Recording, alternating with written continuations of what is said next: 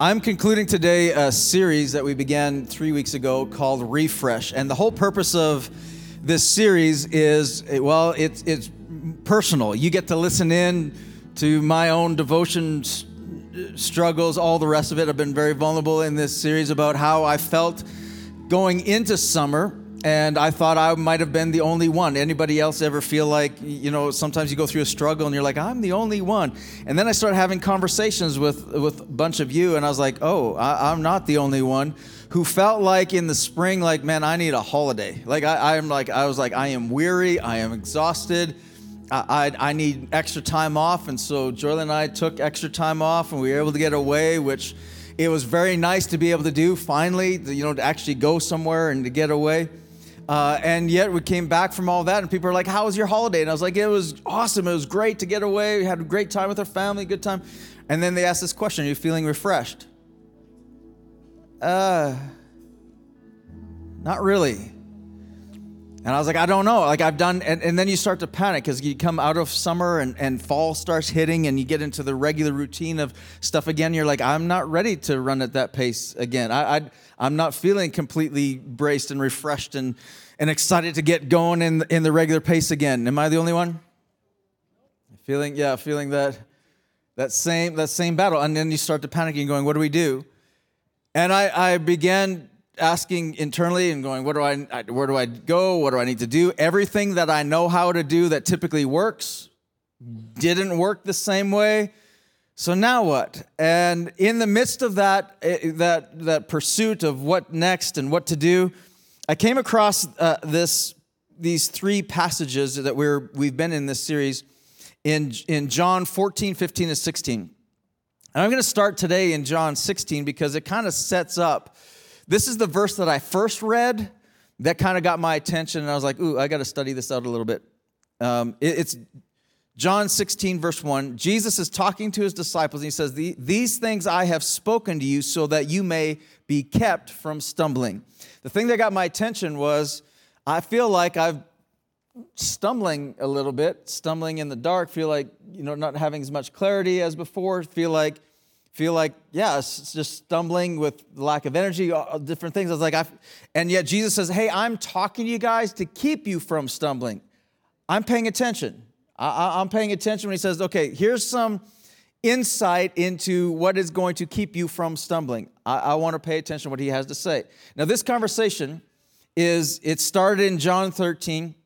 This conversation started in the upper room at the Last Supper. If you don't know or are familiar with the Bible, this is the supper that Jesus has on the night he was betrayed. All of that. If you're not familiar with church or the Bible, you're familiar with paintings of the Last Supper. This is the event. Okay, and what happens in this event is that Judas leaves the room after they have a meal together. Judas leaves the room. We all know that he was leaving to go betray Jesus and all the rest of it. As he leaves the room, or just after the door closes and he's out, Jesus sits down with his 11, and you can almost sense him going, okay, guys, gather around. This is the pregame talk. This is the pep talk. And Jesus starts this pep talk with, I'm leaving. And they're like, no, you can't go. You can't go, Jesus, because you're the Messiah, and you got some Messiahing stuff to do. Like you're the Messiah. We believe the Messiah is going to reestablish the throne in Israel and take our independence back, and Rome is oppressing us. You're not done. You can't go now. You're not done yet. And they start to panic, to which we picked this up 3 weeks ago in John 14. Jesus says to them, hey, don't let this bother you. Trust me. That's how John 14:1 starts. Don't let this bother you. And they're looking around going, don't let this, too late. Already bothered. Like, Jesus, you can't leave. You're God. You're the Messiah. You're not done yet. You can't go. And they start to panic.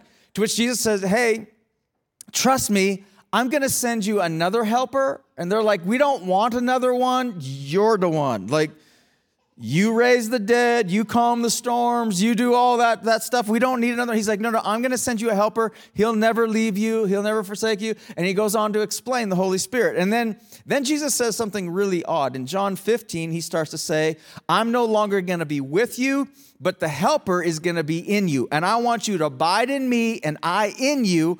To which they're thinking, okay, that's just weird. That's odd. Like, no, Jesus, you're with us. You know, what are you talking about? Abiding in us and us in you? That doesn't make any sense. It's weird because all they're thinking is in the natural. They're not getting and grasping what Jesus is saying. But yet he goes, abide in me and I in you, and you're going to bear fruit and all that kind of stuff in John 15. And then he gets into John 16 and goes, I'm telling you these things so that you won't stumble. Okay. These things that he's talking about is the Holy Spirit. He's talking about these things is that there's a helper that is your advantage. There's a helper that you have that the world's not going to have. This helper, I'm telling you about him, and I'm telling you about these things so that you will not stumble. This is the purpose of the whole thing. And in case we missed what these things are, in verse 5, he picks it up and he says, but now I'm going to him who sent me. And then he says this, and none of you ask me, where are you going?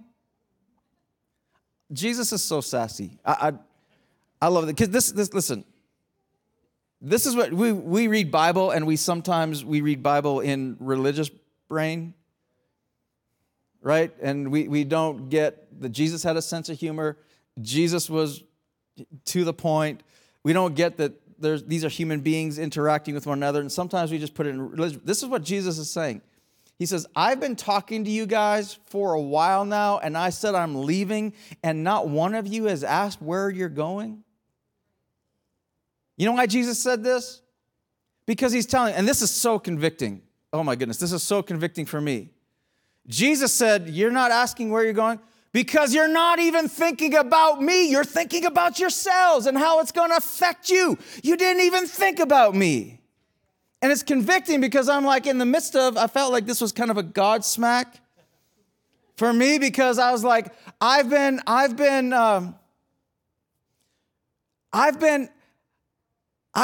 working my own natural abilities to try to get refreshed and doing all these things, and I've been overwhelmed with circumstances and overwhelmed with feelings and all the craziness of the world, making all the excuses as to why I'm feeling like I'm feeling. And in the midst of all that, God's like, come on, I'm a pastor. I'm supposed to be doing this for a living. God's like, hey, you're not even thinking about me? Hello, I'm here. I could help. I'm like, oh. Right. Because sometimes sometimes we get so into the natural that we forget that we have a helper. And Jesus is saying to his disciples, come on, it's so easy to get critical of the disciples, isn't it? And then you look in the mirror. You're like, oh. It's so easy to get critical for the Pharisees. And then you look in the mirror. At least I do. And I'm like, oh, I is one. It's so easy to get critical of the children of Israel who are being led by a pillar of fire every single day. And yet they're like, God, you've abandoned us. It's so easy. But how many times have I seen miracle after miracle after miracle, but then the next trial comes and I don't think God can get me out of this one? Anybody else? Come on, we're human beings. We have some problems. And the biggest problem is us.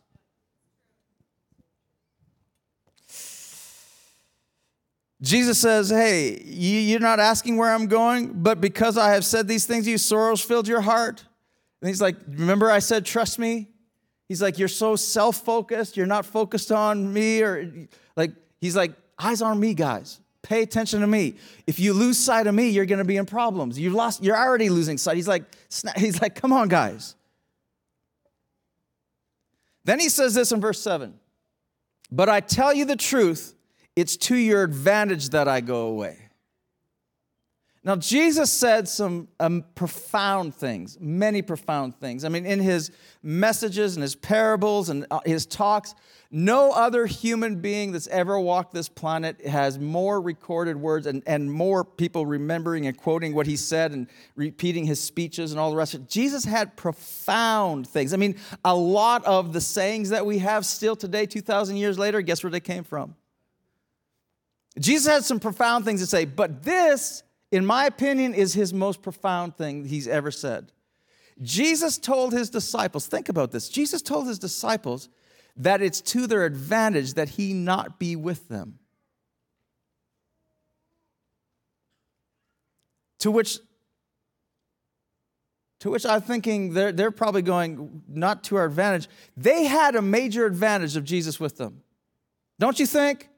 I mean, think about it. They went through a storm that was so bad they were afraid for their lives. These guys weren't amateur sailors. They grew up on the water. Their dads were fishermen. They were fishermen. These guys knew the water. They know how to operate boats and how to operate storms. They were afraid for their lives, meaning this is a storm that was threatening their very lives. And in the midst of that, they wake Jesus up. I picture this as he just grumpily, just like irritated, just kind of walks by. You guys woke me up. Gets to the edge of the boat. He's like, peace, be still. And everything calms down, and he looks around at them and goes, where's your faith? And they're just like,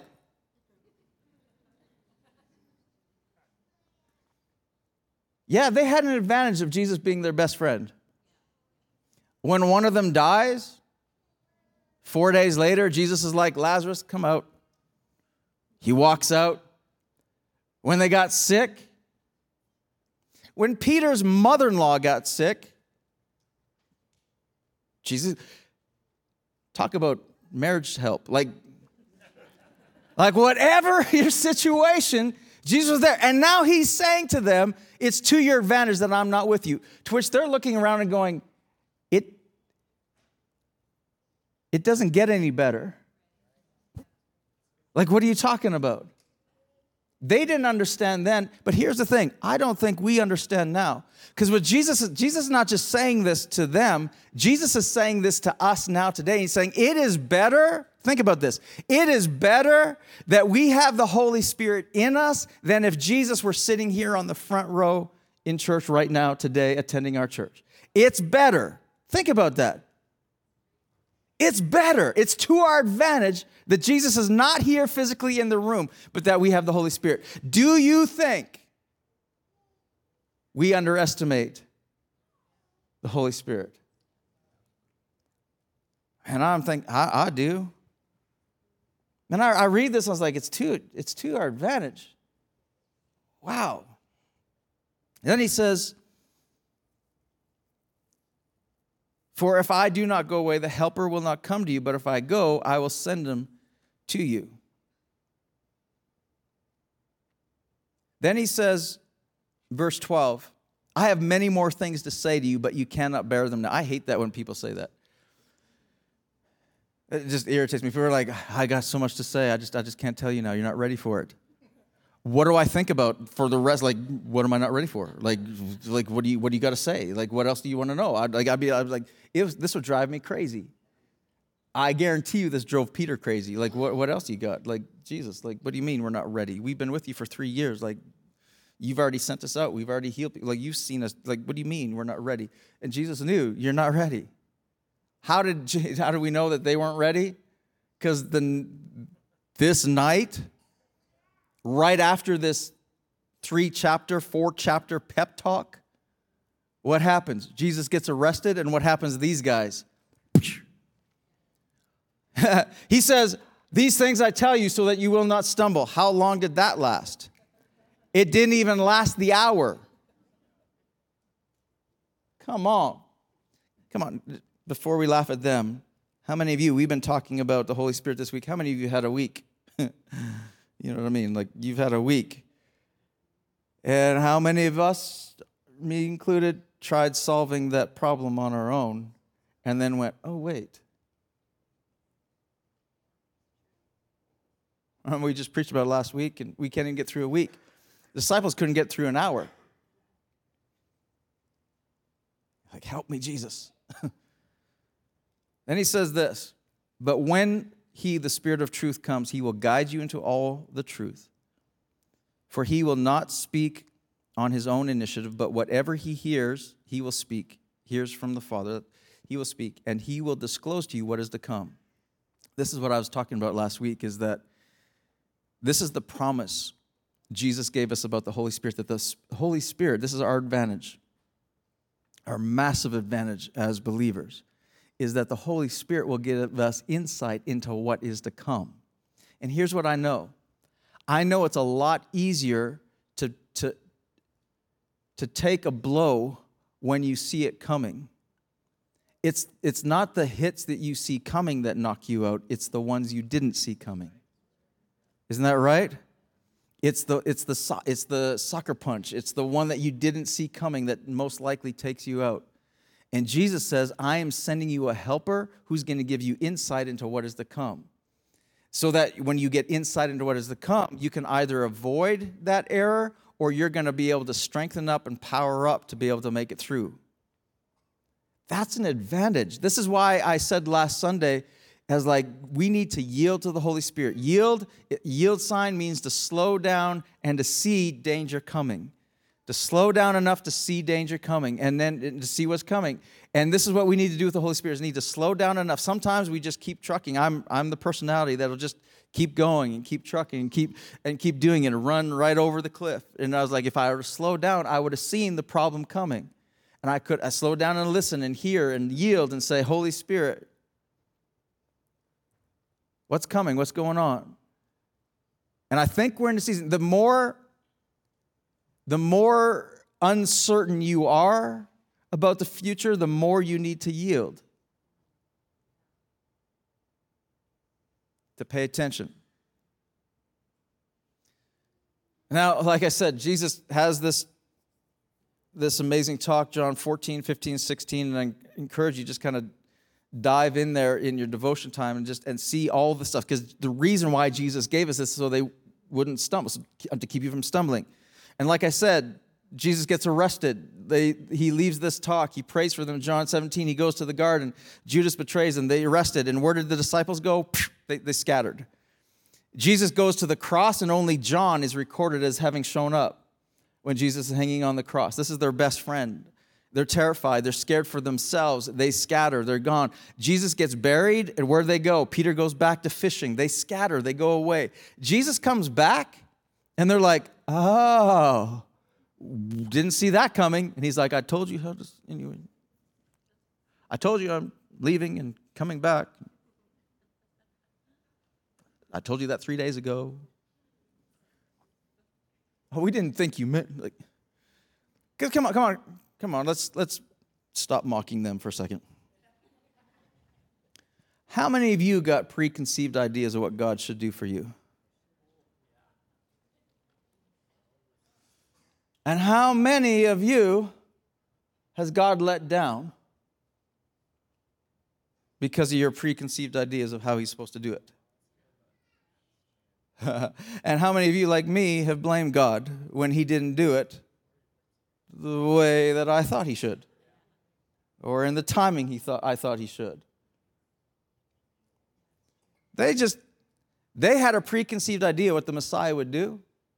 And when he didn't do it that way, they were caught off guard. Even though he was telling them. I think we need to pay attention. And yield. So Jesus comes back, and he's like, okay, now you guys get it. Now I can tell you more. Remember he said, I can't tell you everything. He's like, now I can tell you more. And he starts to tell him more. And before he leaves again. He comes back, resurrected, 40 days he spends with them, and after that he ascends into heaven. And in Acts chapter 1, he tells them again the same thing he just told them. In John 14, 15, and 16, he tells them again. And this is what he says. It's recorded for us. In Acts 1, verse 4, he says this.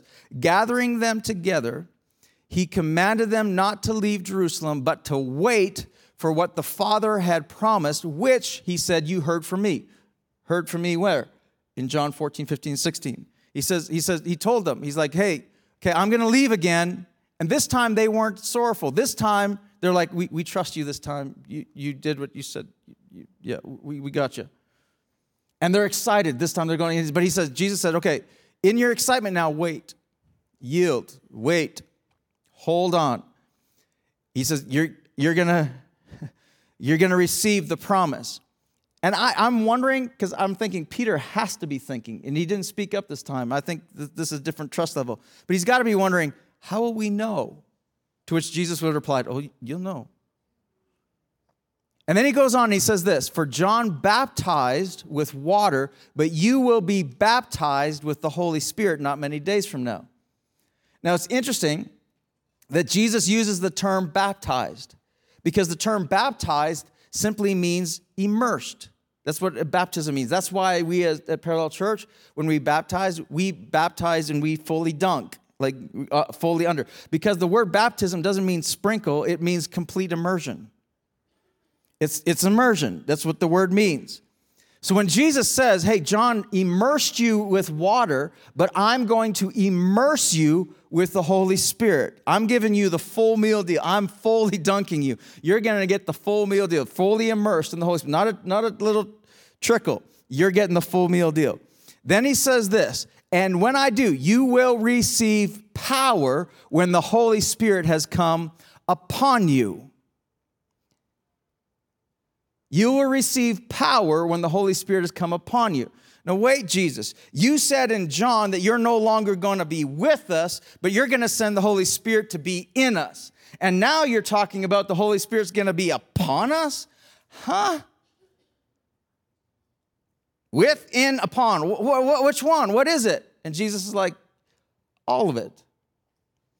And this is what Jesus said. Listen, Jesus said, and we see this throughout the book of Acts, we see how the church gets into all this and what happens with Christianity and all the rest of it, is that when, upon being born again, the Holy Spirit comes in.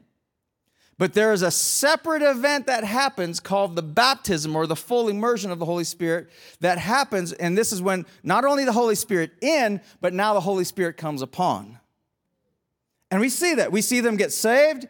In the book of Acts, we see them get baptized in water, and then all of a sudden we see them getting baptized in the Holy Spirit. And what happens? They get boldness at a whole nother level. Just what Jesus promised. You will receive power when you get baptized, immersed in the Holy Spirit. And then he says to them, I want you to wait until you get the Holy Spirit upon.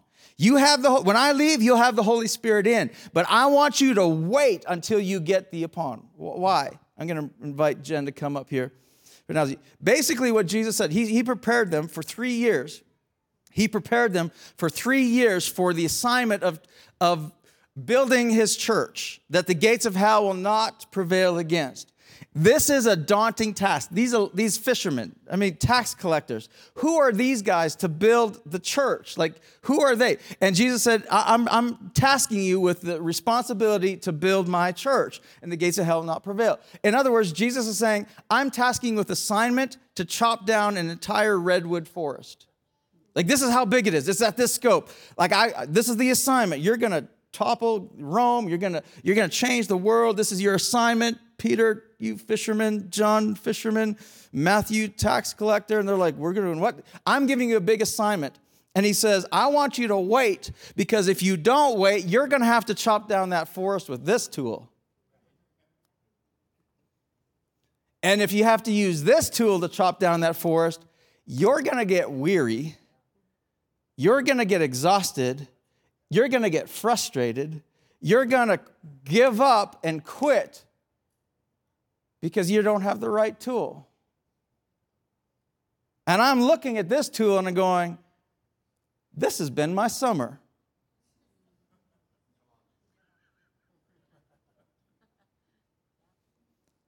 I've been exhausted and going, this is not work. I'm putting all the effort in and working and going, I just got to go faster to make it work. Okay, I got to take a break. Meanwhile, Jesus is saying, hey, what are you doing? I've given you an advantage. Power. It's still a daunting task, especially with this size of blade.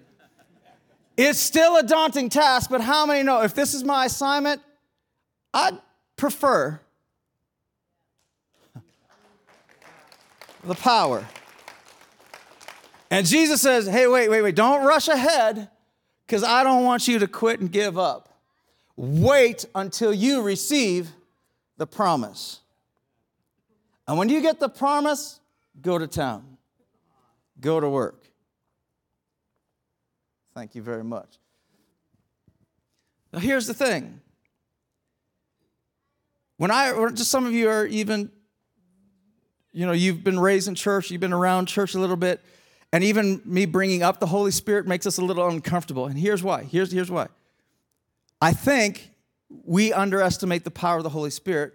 I think the devil has seen the power of the Holy Spirit. And so he's done whatever he can to minimize in our own minds and to minimize the power of the Holy Spirit. And religion doesn't know how to work with the Holy Spirit. And so what happens is religion can't handle that kind of power. And so what happens, what we do as human beings, because we're flawed, is we will take that chainsaw, instead of taking it to a redwood tree, instead of taking it to a tree, we'll take that chainsaw and we start doing all the cutting in our own house. And we start making a mess in our own house and going, this is where the Holy Spirit, and it's weird. Nobody else seen this? Come on. The Holy Spirit, we get weird because we're using the tool for the wrong purpose. It's not that the Holy Spirit is weird. We're weird.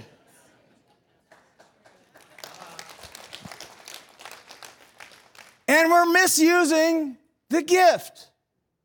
It's not meant to be used in the house. They received the Holy Spirit, Acts chapter 2. Did they ever go back to the upper room?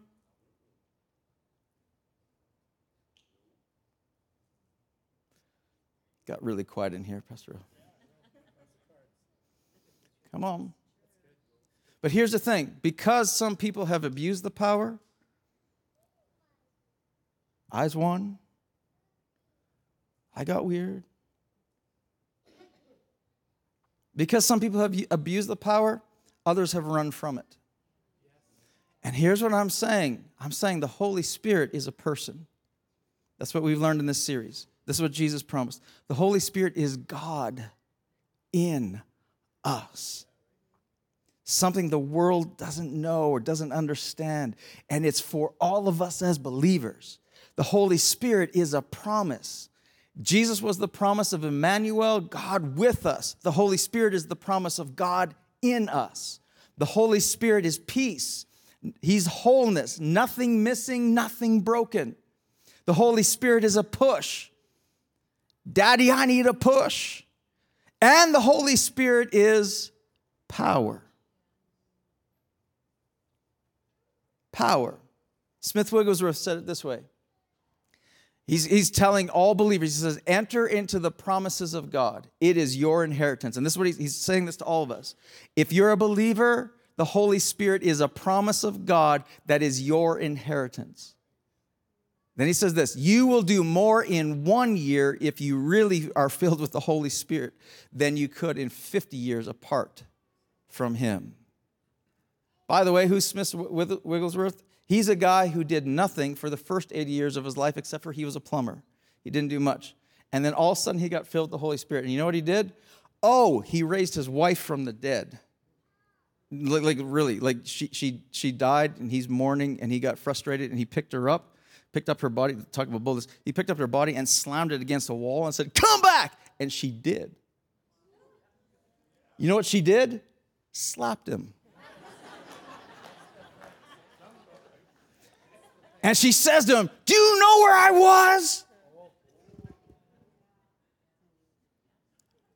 And after they conversed for a while, he laid her back down on the bed and said, okay, I'll be okay. You can go if you need to go. And she left, and she went. And then, in his 80s, he started revival and healings and miracles and all the rest of it. And so when he says, you can do more in 1 year with the Holy Spirit than you can in 50 without, this is a man who's got experience. And what I'm saying is this, is that I've been trying too much, too long in the natural. And I think all of us have. And the reason why we're weary and we're tired and all the rest of it is because we've been trying to chop down the forest with a handsaw. When we have a promised advantage, the Holy Spirit, that is a gift for all of us. All of us. And really, what I've come to the conclusion of is that ultimately our strength and our refresh when we are filled with the Holy Spirit, I guess what I'm saying is that it's really a battle of priorities. It's a battle of surrender. It's a battle of worship. Here's what I mean, is that it's so easy as human beings to give priority to our feelings. It's so easy to give priority or preference or elevate our circumstances. It's so easy to elevate the next self-help, the next solve, the next whatever, and to elevate that and do that. And here's the thing. This is today's takeaway, and I want you to get this. We need to get this, that all of our problems are worship problems. All of our problems are worship problems. It's when we misprioritize and missurrender. Here's what worship is. Worship just simply means to elevate above. And when we elevate our feelings above God's promises, we get into trouble. When we surrender to our circumstances instead of God's promises, we get into trouble. And we get weary and we get tired. And listen, we sang it this morning. When you start to believe what you think about yourself above what God thinks about you, I am who God says I am, not what I feel I am, not what others say I am. I am who God says I am. If I surrender to what everybody else says about me, I'm elevating, I'm worshiping, I'm surrendering to what they're telling me above what God says. That all of our problems are worship problems. Worship isn't the way to overcome the battle, it is the battle. And by the way, worship is not singing some songs. Worship is saying, God, you're above. And yet when we worship, when we sing songs and we elevate God, all the songs that we're singing is, I speak Jesus over the circumstance. I speak Jesus over fear. I speak Jesus over anxiety. I speak Jesus over my family. I speak Jesus because what I'm doing is I'm elevating God above my feelings, my circumstances. That's what it is. And for us to get a refresh, what we need to do is we need to get back into worship and saying, God, no. God, you're above. I place you above. I'm looking to you for a refresh. I'm looking to you for a push. I'm looking for you for the power. I believe what you say rather than what I feel. That's refresh. That's what Jesus promised with the Holy Spirit. Let me pray for you. God, I thank you so much for the gift of the Holy Spirit. God, forgive me for minimizing that advantage, for forgetting who you are,